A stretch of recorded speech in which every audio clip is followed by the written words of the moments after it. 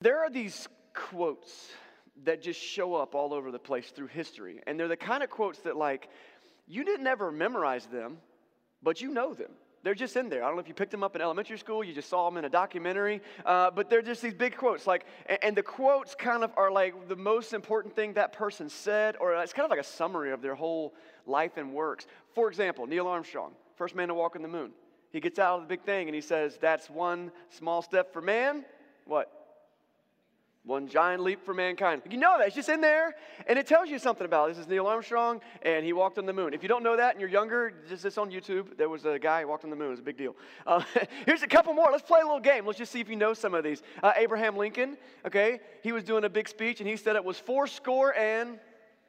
7 years ago. It was a Gettysburg Address, like a big moment in history on these hallowed grounds. And he talks about the blood that was shed there.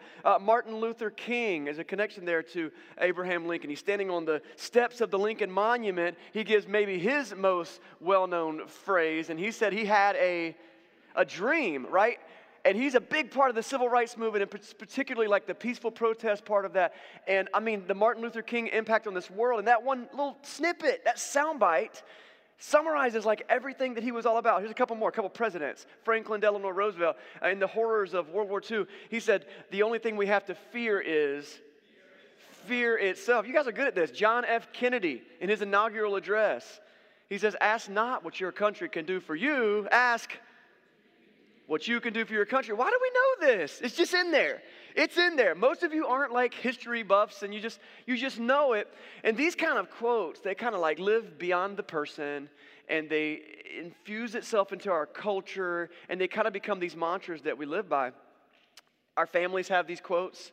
You probably have this thing like, Granddaddy used to always say, use the back end of the spoon to open the can of peaches. Like, he's got some brilliant phrase that your granddad said, and you're going to pass that down because that's family wisdom, right? And so we have these phrases. Maybe one day you'll be lucky enough, somebody will quote you, maybe someone will quote me, and it can live on forever. But I wonder if you were to look at all of the repertoire of the things Jesus said, what would be that phrase for him? That he said, or that Scripture says about Jesus, what would it be? Think about it. Did anything come to your mind? Maybe if you've studied the Bible a little bit, you've memorized some Scripture, maybe there's some in there, some rise to the top. This week we're continuing our series From Paper to Person. And we're going to take one last look at the life of Jesus, and we're going to look at this phrase that I believe, that arguably is the quintessential boiling down of the whole purpose of Jesus, may be better than any other passage in Scripture, any other thing that anybody ever said, and it might be the most well-known Scripture in all of the Bible. And it's what we're going to look at today. What do you think it is? I'm not going to tell you yet, but we're going to get there. We're going to look at what might be the most read chapter of the Bible, John chapter 3. And so if you got a Bible today, grab it. John chapter 3. And we're going to be, let me tell you a little bit about John, the book of John. If you need a Bible, by the way, we got Bibles at the shelf back here by the door. You can always go grab one. If you don't have a good readable version of the Bible of your own, we give them away. They're free. If you just need to borrow one, just borrow it and put it back. So, or look it up on your phone. It'll be behind me. John, he was one of the first disciples of Jesus. He becomes an apostle. He's a leader of the early church. And he is famous for many reasons, but also for writing 5 of the books in our Bible. So we're looking at the Gospel of John today. This is his telling of the life of Jesus, his biography of Jesus. He wrote books that are called 1st, 2nd, and 3rd John. These are letters that were written. And then he also wrote the book of Revelation, which is a really cool look at a glimpse he got at heaven. He also had a really high view of his relationship with Jesus, and I think rightfully so. He called himself in the Gospel of John the one that Jesus loved. And so he was very close. He was in Jesus' closest inner circle. That's the book of John. And he writes what might be the most well-known and most pivotal and instructive phrase that we're going to get into today. And it lands in John chapter 3. But to get there, I want to look at the context of that. Where did it come from and what story was happening? Okay, so John chapter 3, starting at verse 1. We're going to meet a guy named Nicodemus. Can I pause real quick and ask you, have you watched the TV show The Chosen?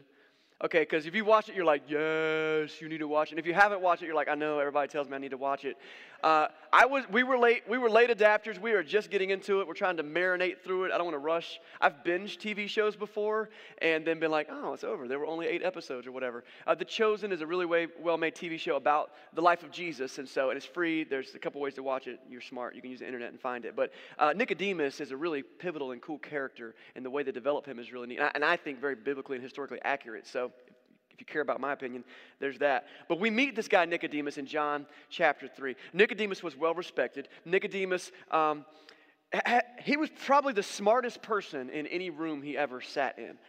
He was a really well-educated, well-respected guy. He was part of the ruling council of the Jewish leadership. They were like a theocratic government. Internally, the Romans had taken over, but inside, they were like ruled by their religious leaders. And so when you hear all these things about the religious leaders, it's because they were the law. And Nicodemus was one of the Sanhedrin, which is kind of like the Supreme Court of the Jewish system. So, I mean, he's like really well respected, really authoritative and powerful. And he was also a Pharisee. So that was kind of his political affiliation, if you will. That's kind of how they broke down the more conservative party, and they were known for being very legalistic about how they viewed the Old Testament law. Jesus had done some miracles. He'd gained a following. He was doing these sermons all over the place, and people like Nicodemus were taking notice because these whispers began to develop that said, man, this guy is something else. He might be more than just a teacher. He might be the chosen Messiah that our scriptures have talked about, and the Pharisees were not about that. But Nicodemus is leaning in. And he wanted to learn more. He was fascinated by Jesus because there was something so real about Jesus. We're doing this series that's called From Paper to Person. And the whole idea is like you can open your Bibles and it's on paper, but there's something that happens when stuff jumps off the page at you, you know what I mean? And it becomes real. And I feel like Nicodemus, this story might be one of the most like good analogies of that. Because if anybody knew the paper, it was Nicodemus. You don't know anybody who has memorized more scripture than Nicodemus. This guy knows what's on the paper. But it was what he was seeing with his eyes that blew his mind. So he's got to meet Jesus. John chapter 3, verse 1, it says, now there was a Pharisee named Nicodemus, and he was a member of the Jewish ruling council, and he came to Jesus at night, and he said, Rabbi, we know that you're a teacher who's come from God, for no one could perform the signs that you are doing if it were not for him. So when Jesus steps into the public sphere at the age of about 30, he becomes a rabbi. A rabbi is just a teacher. And these were nothing new. There are rabbis all over the place. And just like you have schools on every corner or in every neighborhood, there's schools. This is one of the main ways people got educated in this culture. And there were rabbis. And there was good rabbis, there's bad rabbis, just like there's good teachers and bad teachers. Some will have more influence than others. And they would collect a group of students, and they would ask this group of students, hey, like, come and live with me and learn from me, and I will show you my ways. That was the rabbi's way. And then the really good ones would actually sometimes lecture. And so they would go from place to place, and they might set up a place to do a speech. And then a bunch of people would come, and maybe you already follow this rabbi over here, but I want to go hear what that rabbi said. There was a guy who came to town recently, Marty Solomon, and he's someone that a lot of us follow on a podcast. And it was that way with him. You know, a lot of us were there. I think it was about 30 of us there, so I know a lot of you were there. And we went to a coffee house downtown. We're like, we want to hear what this guy has to say. We listen to Chris all the time, but man, we got to go listen to this guy has to say. So that's kind of the thing that's going. But Jesus stands out above all other rabbis for 2 reasons, maybe a lot of reasons, but 2 that immediately come to mind. One was the authority with which he spoke. And people were like blown away. He would do these things. He would look at someone and say, your sins are forgiven. Go and sin no more. Who does that? I don't do that. I mean, I say, hey, talk to God about it. Let's talk to Jesus. But I'm not going to be like, I forgive your sins. It's not in my purview to do that. He does that, and also the way he handled Scripture was incredible. And people are like, man, this guy knows his stuff. That was the one way that he stood out, and he really rose above. It's like when people first noticed Tiger Woods playing golf, or when like Patrick Mahomes finally got to start in the NFL, and everyone is just like, this guy's playing on a different level. That's where Jesus steps in, and people are just seeing he's really above and beyond so much. The second reason that Jesus really stands out is the miracles. Okay, because he's healing people. He's casting out demons, which is like a flick of a wrist, basically, whereas people are like battling to get through demon possession, and Jesus has all this authority over, spiritual realms. He defies physics. He does things that are like, what? That was water, and now it's wine. Like, what? What did you do? Like, he just does these things, miracles. And Jesus says the reason that he's performing the miracles was to say, I'm doing these signs and wonders, not because you need to be entertained, but because I want to grant authority to the other words that I say. And so there's this one situation where he tells this guy his sins are forgiven. And the people are like, how can you forgive sins? He goes, okay, right, anyone could say that. But who could say to this man who's paralyzed, get up and walk? But so that you will believe that I can forgive sins, get up and walk. Dude gets up and walks. And everybody's like, so he's amassing this crowd. They want to see it. Some are there for the show, the pony show, and some are there because they really believe he's something spiritual. But it gets the attention of people like Nicodemus. Many people question how he did the miracles. Nobody questioned that he did the miracles. The dude's walking. The guy was blind, now he's seen. We're drinking wine. There was no wine. Like, people are seeing the miracles are real. Now, Nicodemus' friends saw these things as a threat. I told you he was a Pharisee, and if you read through the Gospels, the biographies of Jesus, you'll see the Pharisees were at odds with Jesus a lot, and so they didn't like the idea that they didn't understand what he was doing. They were pretty combative against Jesus. One thing that they would often do is try to trap Jesus, so they'd get him in a setting, and they'll be like, all right, we got this great question that's just going to trap this great teacher, and they'd ask him a question, some tricky question, and they were hoping to kind of catch him in a lie or catch him in something he didn't understand. And what I love is he does this amazing, he doesn't do any kind of fancy acrobatics. He looks them dead in the eyes and he answers their questions and he blows their minds. And he makes them think about things they'd never thought about before. And so that's what all the other Pharisees are doing. But Nicodemus is like, hey, there's something to this guy. I got to meet him. So we just read, he came to Jesus at night. Nicodemus could have scheduled a meeting with Jesus anytime he wanted to. He was one of the most authoritative people in all of Israel, okay? But he comes in and he says, I don't want to meet you in a public square. I don't want to debate you at a synagogue. I want to meet you across a cup of coffee, and I want to talk. Because I think there might be something to what you're doing here. I love Nicodemus' humble attitude. So he says, I already read this, I think it was verse 2 or something. Rabbi, we know that you're a teacher who has come from God. For no one can perform the signs that you're doing if God was not with him. So Nicodemus kind of believes, but he's not sure what he believes. And Jesus replies in verse 3. Very truly I tell you, no one can see the kingdom of God unless they're born again. Kingdom of God. This is like Jesus' main subject. Like if you were going to go to a Leonard Skinner concert, they better play Freebird, right? It's the greatest hits, okay? If you're going to go to Carolina Beach and go to Britt's Donuts, you do not want to try their new kale salad. That's not why you went. You went for the delicious hot donut straight out of the oil, right? And when you go to hear Jesus preach, you hope he talks about the kingdom of heaven or the kingdom of God. Interchangeably, same phrase. That's what you came to hear about. That's what he talks about. He's constantly walking around. He's like, the kingdom of heaven is like these people planting seeds in a field. The kingdom of heaven is like those birds in a tree. The kingdom of heaven is like a mother or a father. Or the kingdom of heaven is like this treasure that was lost in a field and this person sold everything they had to go find it. And so they're trying to understand, okay, and he says this phrase, repent, turn back to God, because the kingdom of heaven is here. And so Nicodemus is just like, oh yes, I knew he was going to start with the kingdom of heaven. I knew it. I hope he did. Very truly, I tell you, no one can see the kingdom of God unless they're born again. And Nicodemus is just a little bit thrown off by this statement. You ever been talking to somebody and you thought you were tracking with them and then they just said something and you're like, I don't think we're talking about the same thing anymore. Huh? He said, you must be born again. And so Nicodemus has this really funny phrase. He says, how can someone be born again if they're already old? Surely they cannot enter a second time into their mother's womb to be born. I appreciate the awkwardness of that phrase. I mean, at best, that would be uncomfortable for everybody, right? And so I think Nicodemus knew that Jesus was going somewhere with that. I don't think Nicodemus thought he really meant be born again. I think Nicodemus is like, okay, do tell. What do you mean, be born again? Jesus answered, very truly, I tell you, no one can enter the kingdom of God unless they are born of water and of spirit. Flesh gives birth to flesh, but spirit gives birth to spirit. You shouldn't be surprised at me saying this, that you must be born again. The wind blows wherever it pleases. You hear its sound, but you can't tell where it's coming from or where it's going. So it is with everyone who is born of the Spirit.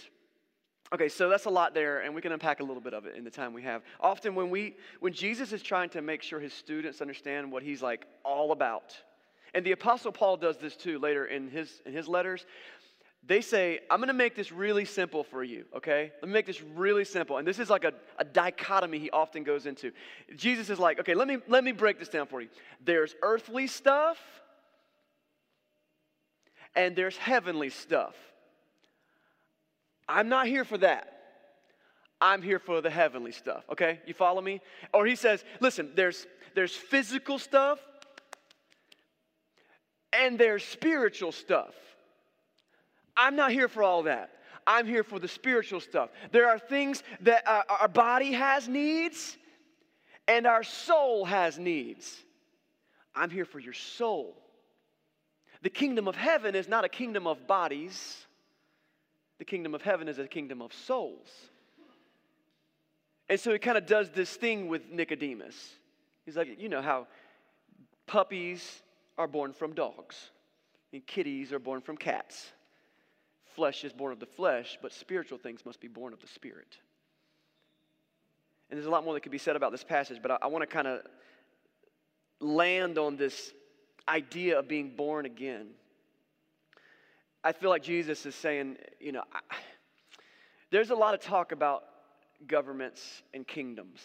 I mean, many of the people who began to hear about Jesus and thought he might be the Messiah, they thought he was going to be there as a political leader, a governor of some kind, a conquest kind of guy, a king at the best. They wanted him to be king.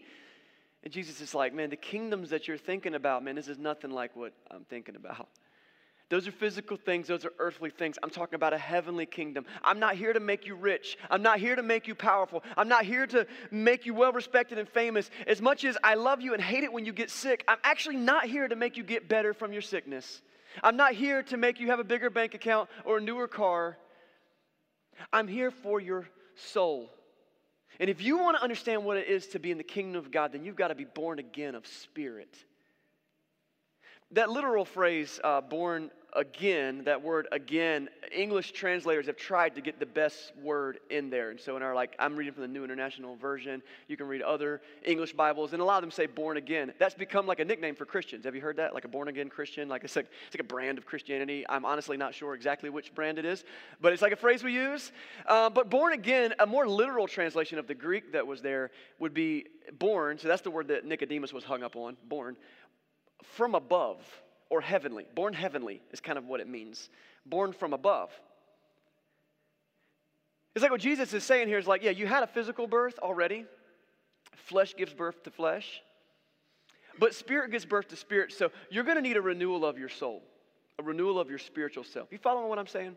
He's really just saying there's a split between physical and spiritual, and this kingdom is all about spiritual. Is there physical stuff involved? Absolutely. And we'll talk about that in a second. But Jesus didn't come to lead our hands and our feet into greener pastures and more physical contentment. He came so that we could impact people's souls. Jesus says, what does it profit a man to gain the whole world, yet forfeit his soul? And the Apostle Paul says, this is the battle between walking in the Spirit and walking in the flesh.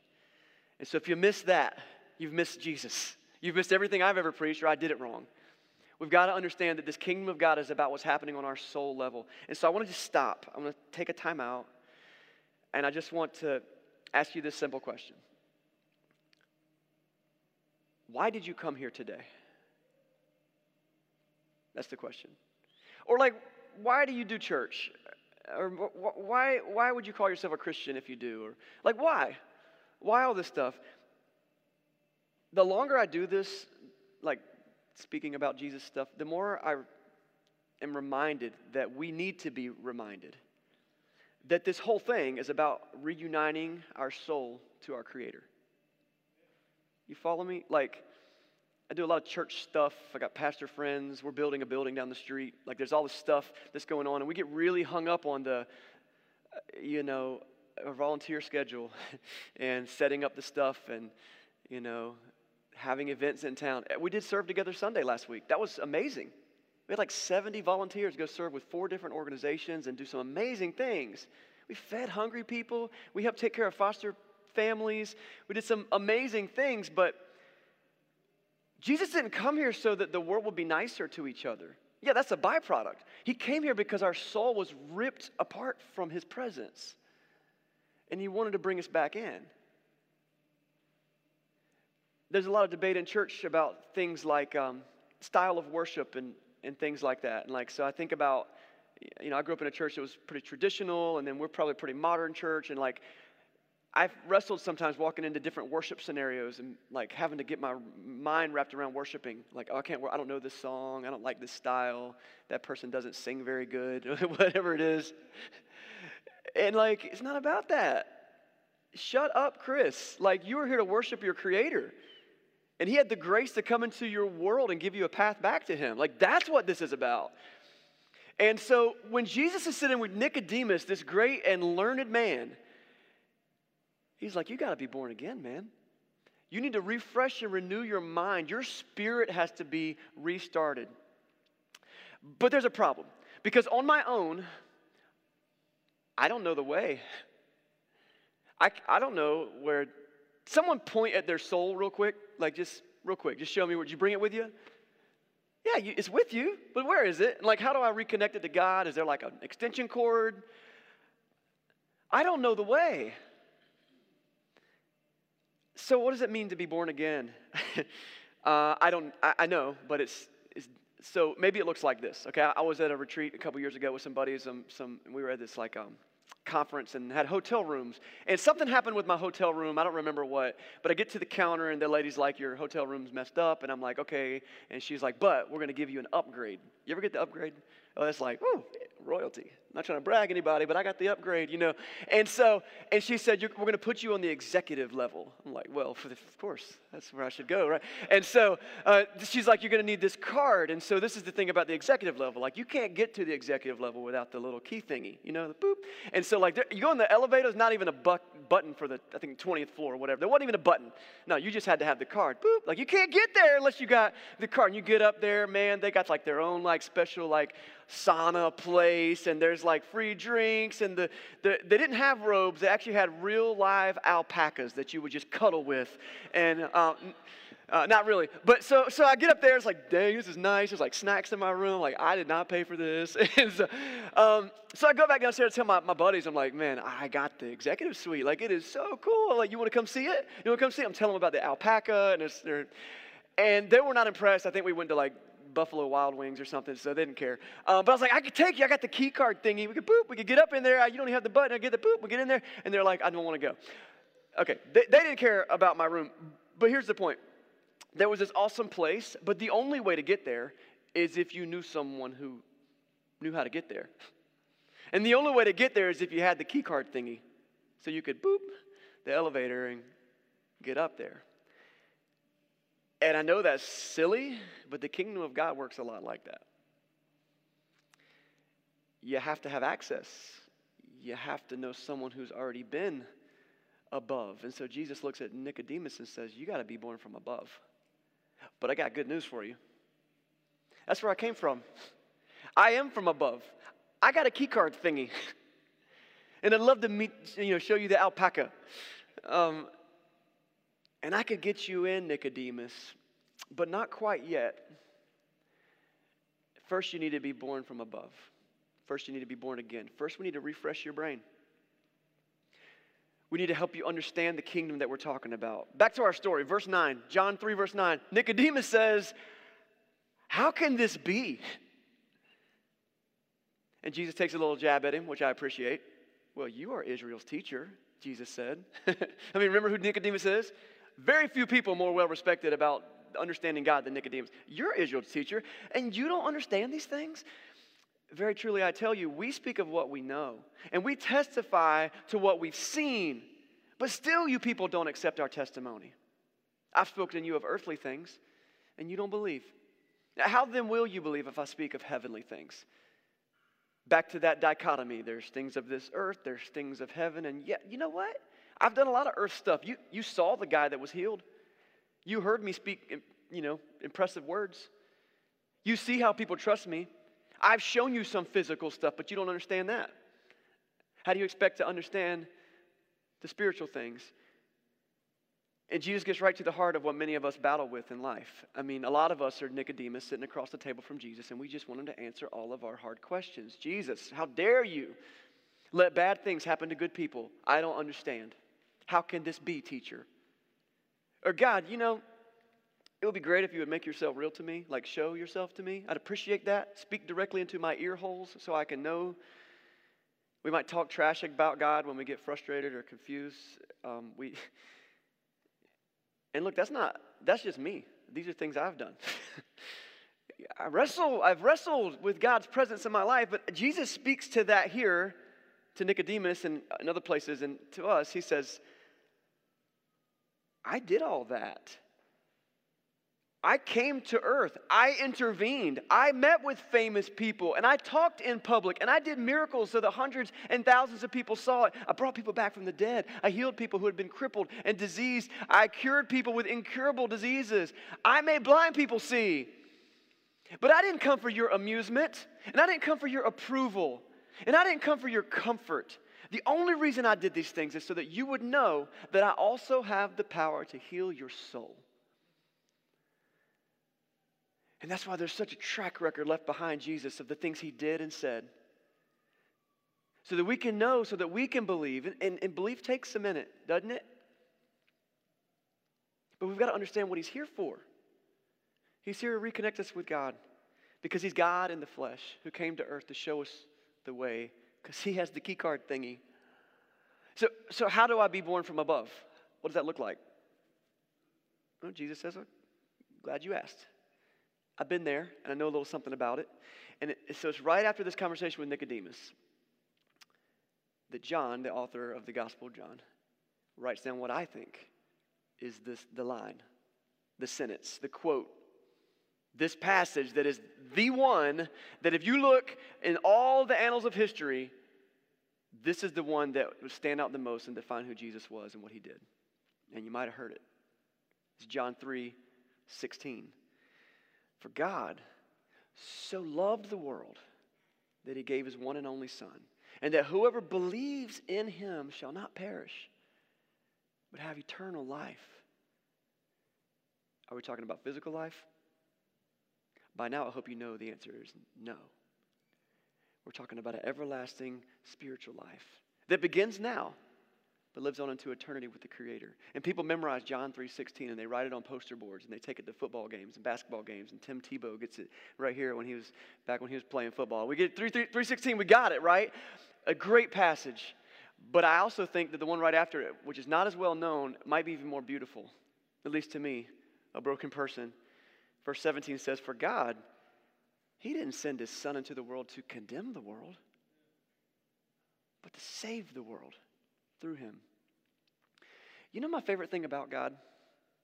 I mean, can you pick? It's like, who's your favorite kid? Who's your favorite child? What's your favorite thing about your wife? It's a hard question, but my favorite thing about God, I think, is that he loves me. And that he loves you. He's not here to beat you up. God doesn't send people to hell. That's a phrase that we're guilty of using. God's not like, hey, I can't wait to just send people to hell. I mean, yes, there's judgment and there's all kinds of things, and I'm not going to pretend like we understand all that. But he said, I didn't come to condemn the world. I came to save the world. Being separated from God is a choice we make. If he had it his way, we would be with him. But we choose to push him away sometimes. Never forget, God loves you. And he had the time to sit down with this old Jewish politician and explain that. This is a really short story, but I got a feeling they talked for a while. And he's got the time to sit with you and talk through what you're going through. And he loved the world so much that he lowered himself from his status as God. Read Philippians chapter 2. It's a beautiful chapter. That's your assignment this week, maybe. And it says that he didn't consider equality with God something that he should hold on to, but he made himself nothing. And he took the nature of a servant. And he was obedient even to the point of death. That's our King in his kingdom. God loves us. And Nicodemus had some tough choices to make. I mean, does he decide to follow Jesus? And he's worked his way up in the Jewish faith. And by the way, did you know that a lot of people, that the first Christians were all Jewish and they didn't quit being Jewish? Throw that in there. They're still Jewish. Like, they still have the whole history and the whole heritage, but they also accepted the message of who Jesus was. But is he going to follow Jesus? Does the great teacher now become a disciple of the Rabbi Jesus? You should read it. It's in there. I'm not going to tell you.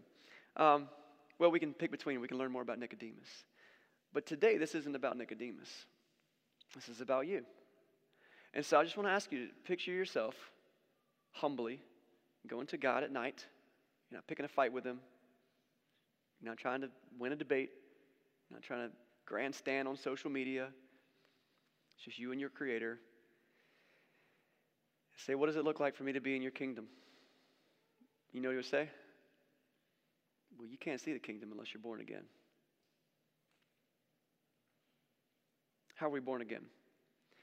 I think it's fitting that Jesus uses the imagery of wind and water here. All throughout the Bible, when we talk about God's Spirit, one of the images we use is wind and water, because how do you describe something spiritual? So wind and water, though, they're really cool because they're very, very powerful, but they're also very graceful and gentle. And you've got this thing about wind, like a hurricane and waves can just destroy a beach, or you can like use the waves and the wind and you can ride a sailboat, to the Bahamas. Like, same forces. And so this is a pretty cool picture. And I want to say, you hear about being born again of water, and as modern day Christians, your brain immediately might go to Christian baptism. I think there's definitely connection there. I do not think Jesus was telling Nicodemus to be baptized as a Christian because no one was doing that yet. That's not till Acts chapter 2. There were baptisms happening, but I do think that it's very easy for us to make the connection to Christian baptism, because we also read that in Christian baptism we come into contact with God's Holy Spirit and his forgiveness and the renewed mind. I didn't know which passage to point to because I think the Bible should teach us about the Bible. So I wanted to find the place that teaches us about this. And one place that really sticks out is Romans chapter 6, verses 1 through 4. And I actually quote this quite often at communion time, but let me read this to you. This is the Apostle Paul talking. He says, what should we say then? Should we go on sinning so that grace may increase? What do y'all think? By no means, he says. Listen to this. We are those who died to sin. So how can we go on living in it any longer? Or don't you know that all of us who were baptized into Christ Jesus were baptized into his death? I want you to notice the two uses of the word death and die right there. And so we were therefore buried with him through baptism into death again, in order that just as Christ was raised from the dead again, through the glory of the Father, we too may live a new life. To be born again means that we have to die to our old self. And when we give our life to Jesus, that's what we're committing to. I'm not going to be ruled by the flesh. I'm going to be ruled by the Spirit, the Holy Spirit. I'm not going to satisfy the desires of my flesh. I'm going to do everything I can to point at nurturing my spirit. What do we do with the flesh? Well, we serve the world. We go to serve together Sunday, and we do things on Sunday mornings, and we love each other, and we eat good food, and we exercise because we want to live longer. Why? So that we can take that message to other people's souls. That's being born again. And when we're raised to walk in that newness of life, where Colossians chapter 3 says that we should set our minds on things above, set our hearts on things above, in the heavenly realms. That's the born again process. And it happens in a couple ways. It happens initially, when you make the decision, I'm in. We see every person who decides to follow Jesus in Scripture, like they go to the waters of baptism. And I think there's a good reason for that. We physically need some reminders. So getting a little bit wet and chilly is probably a good way to do that. But we stand in front of other people and we do that. It's a confession. It's a profession of what's happening. And then God, I don't know what happens behind the curtain spiritually, but I do know this. We're promised contact with His Holy Spirit and the forgiveness of our sins. You can read that in Acts chapter 2, verse 38. Repent and be baptized. You will receive the forgiveness of your sins and the gift of the Holy Spirit. And this promise is for all generations. That's the first thing. That's the born again. But like we got a couple baby Fletcher's back there and a little baby carriage thing. And like, yeah, he's born. Good job, you were born. But like that's not what he's destined for, to lay back there. And I mean, wouldn't we love to all have our diapers changed and be fed through a bottle for our whole life? That sounds miserable. I don't want to do that. We're born so we can live. Walk in newness of life. So we begin our journey. God so loved the world that He gave His one and only Son, that whoever believes shall not perish but have eternal life that begins now. And so what do? Well, we interact with other people. We share the kingdom of heaven with them. We call it here taking pockets of heaven with us everywhere that we go. Pockets of heaven. And how you treat people, how you respond to conflict, how you choose to invest your time and your money, the words that come out of your mouth, the language that you use, the way that you reconcile when there's damaged relationship, how you manage a busy day and stress, how you share your possessions with others and your talents with others. All of that's kingdom of God stuff. Totally manifests in the physical world. And it takes practice. I wrestled today with what our challenge for today could be. I do a challenge every week, and I don't have an official one, but I think if there's a word I could give you, it would be practice. Practice. I mean, the first step might be, I need to be born again to start with. I need to understand my relationship with God, and I need to make a submission to Him, and then practice. And you'll get better and better and better, and meanwhile, you've got the keys to the kingdom. Boop. And you can bring other people up with you. And that's God's kingdom. God's people living God's way. For God so loved the world that He gave His one and only Son, that whoever believes in Him shall not perish, but have eternal life. For God did not send His Son to the world to condemn the world, but to save the world through Him. Let's pray.